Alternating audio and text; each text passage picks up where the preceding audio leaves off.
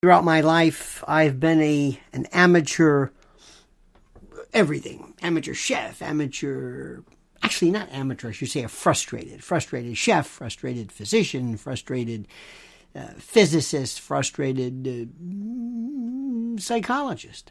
Specifically, behaviorist, not a treating psychiatrist or psychologist, but somebody who has studied and is fascinated by how people react in terms of their collective behavior. And the crowd, ochlocracies, this terrible tragedy of, you've heard about this, apparently there was this disaster in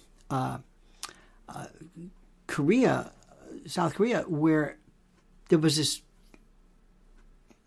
I guess, what would you call it? Just the huge surge of humanity killed in this crowd crush. It reads, CNN says at least 26 foreign nationals and 14 countries were killed in this. It's just this movement, and by virtue of the movement and the momentum and the danger and how it happens, and there have always been surges, obviously there have been stampedes and tramplings, but what fascinates me is the crowd, what brings people together, especially on the eve here of Halloween, and how, especially in New York, you haven't lived till you've seen Halloween. And I am so fascinated by what motivates the crowd, the murmurations that we see, like in the cases of starlings and the like. I want to discuss that with you, my enlightened friend. But first, a word from our sponsor.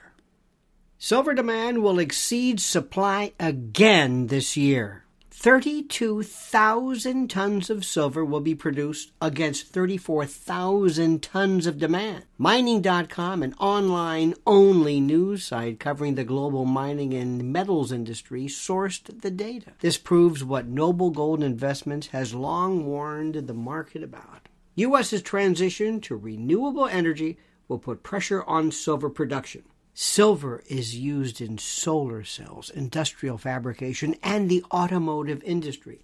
There will be a future increase in demand in the field of nanotechnology, the food industry, and printed and flexible electronics. Demand will increase by 54% by 2030. There is no better time to invest with Noble Gold Investments than now. Noble Gold Investments will walk you through the entire process, and it will take you no more than 5 minutes to open a gold or silver IRA. And this month, you'll get an incredible free 3-ounce silver American Virtue coin with a qualified IRA of $20,000 or higher. You can't go wrong with Noble Gold Investments. Call the team now at 877-646-5347 to find out more, or visit noblegoldinvestments.com.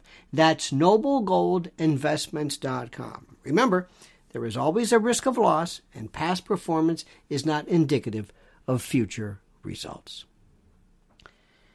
I don't know where I was. I don't know when it was.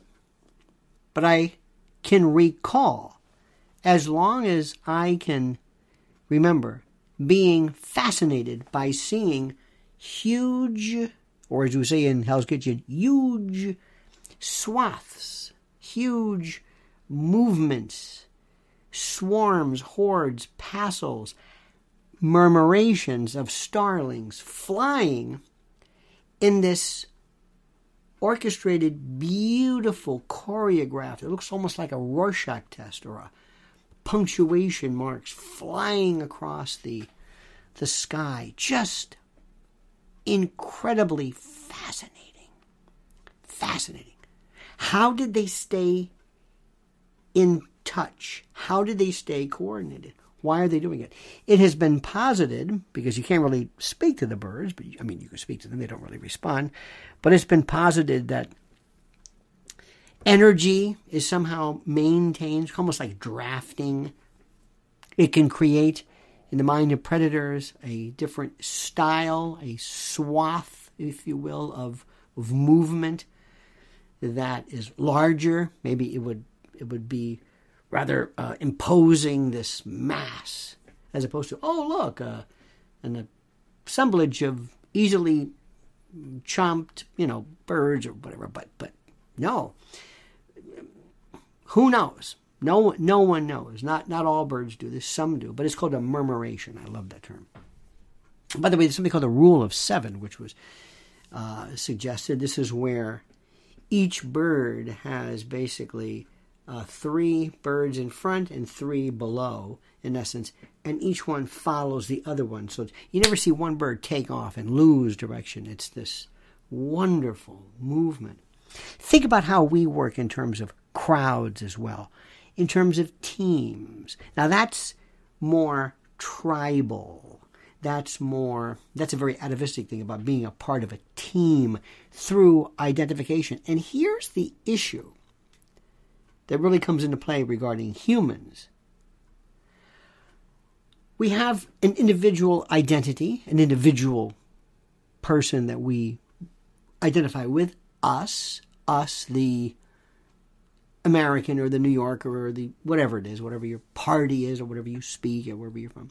You have some type of an self-identification of you, and maybe using descriptives to kind of describe you as being the focus, you as being the center of this group. And then later on, and this is important, and then later on, in a different iteration of this, then you are looked at as being a part of a bigger group. And you lose your identity as you are a part of this amalgam. You're not you anymore. You are part of this group. And with that comes, talk about generation of new forms of identification. You can lose individual responsibility and the like because of the fact that, hey, look, it's not me, it's them.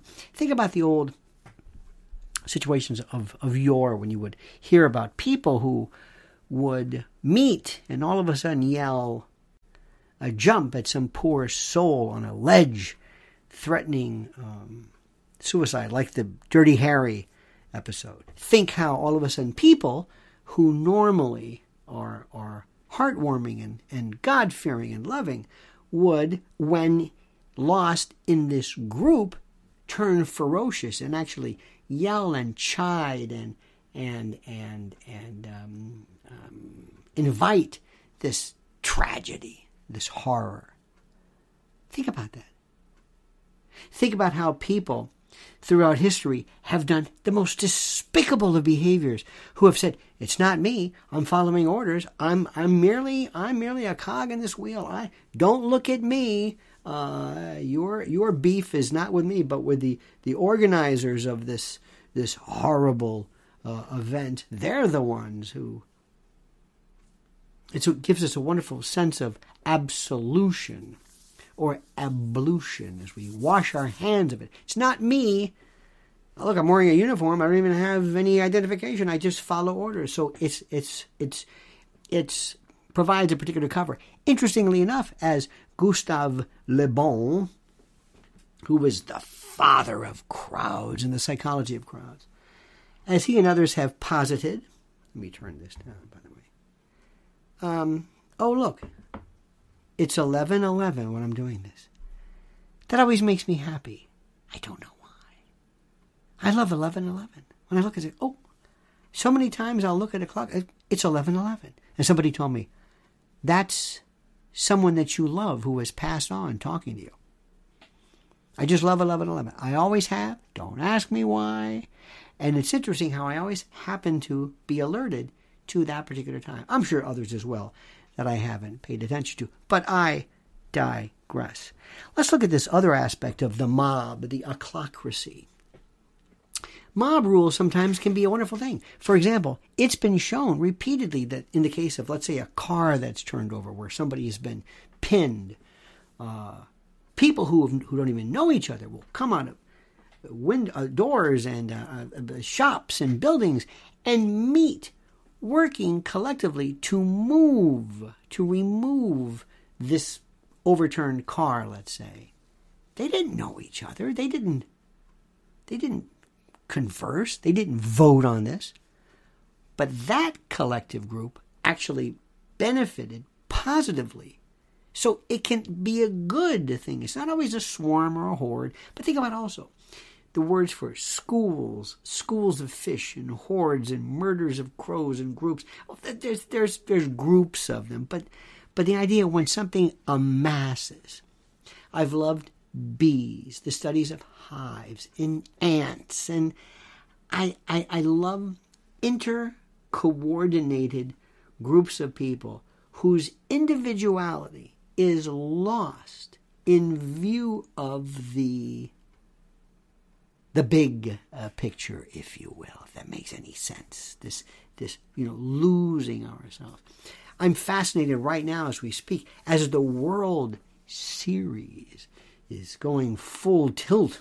Phillies and Astros and teams and individuals enjoying it individually, but enjoying a bigger means of collective excitement in the group, the passel, the murmuration.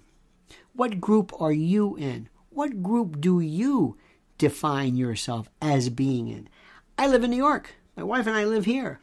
If you ever want to feel individually, whatever, but then a part of an anthill, just go to any tall building and just look around you. There's 8-9 million people. It's 5 boroughs. There's more. Brooklyn itself, one borough would be the 5th largest city or something. I mean, the enormity. Go into the subway at rush hour. You'll feel like a red blood cell, like a corpuscle flying through these arteries. That can be daunting. That can destroy you. Sometimes I like it. Sometimes I don't like crowds, but that's a different experience. And I can't tell you the difference why a crowd bothers me, but that doesn't. Sometimes I'll feel mobbed. If I'm in a restaurant or someplace and people are too close to me, or if I'm in a party, and I don't like it. But I can be in a swell of humanity and think nothing of it. That's equally fascinating to me. And what would it be like if you could remove yourself, or people who live in areas where there may be in their group 3 people, 4, 5 people, it's all they ever see. There is no mob, there is no swath of humanity. There are no murmurations or schools or passels or. What does that do? How does that affect your psyche when everything you do is based upon your soul singularity? I always marvel at every aspect of the crowd. And in this particular case, I think about when crowds turn into riots, turn into like an avalanche of humanity, how they can become crushed and they can lose direction and pend, and it's like the bulls at Pamplona. I don't understand that one at all, but moving in these huge swaths. I mean, most of the time it doesn't end tragically, thank God. And they started off just wanting to have fun, just wanting to be a part, wanting to celebrate, and I'll let you think about that part. But I love and am fascinated by the psychology of groups, whether on a human level, animal level, from an ethological point of view, or human psychology.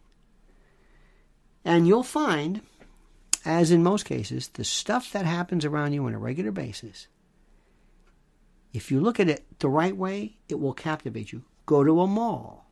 Just sit and look. Guess who they are. Guess why they're there. Why is this family here and this man alone. What are they doing? Where are they going? Also, when you go to a mall, anytime there's any kind of merchandise, do as my wife says. Always look to see if they have bags. Commerce. Who's buying something? How's the economy doing? I've spoken enough. If you look around at what you see is what is right in front of you, you will find more often than not, that the world as presented to you is fascinating. Now, if you like this, please indicate by liking such. Please subscribe to the channel. And I would love to hear your thoughts, your comments, your observations as you comment as you see fit.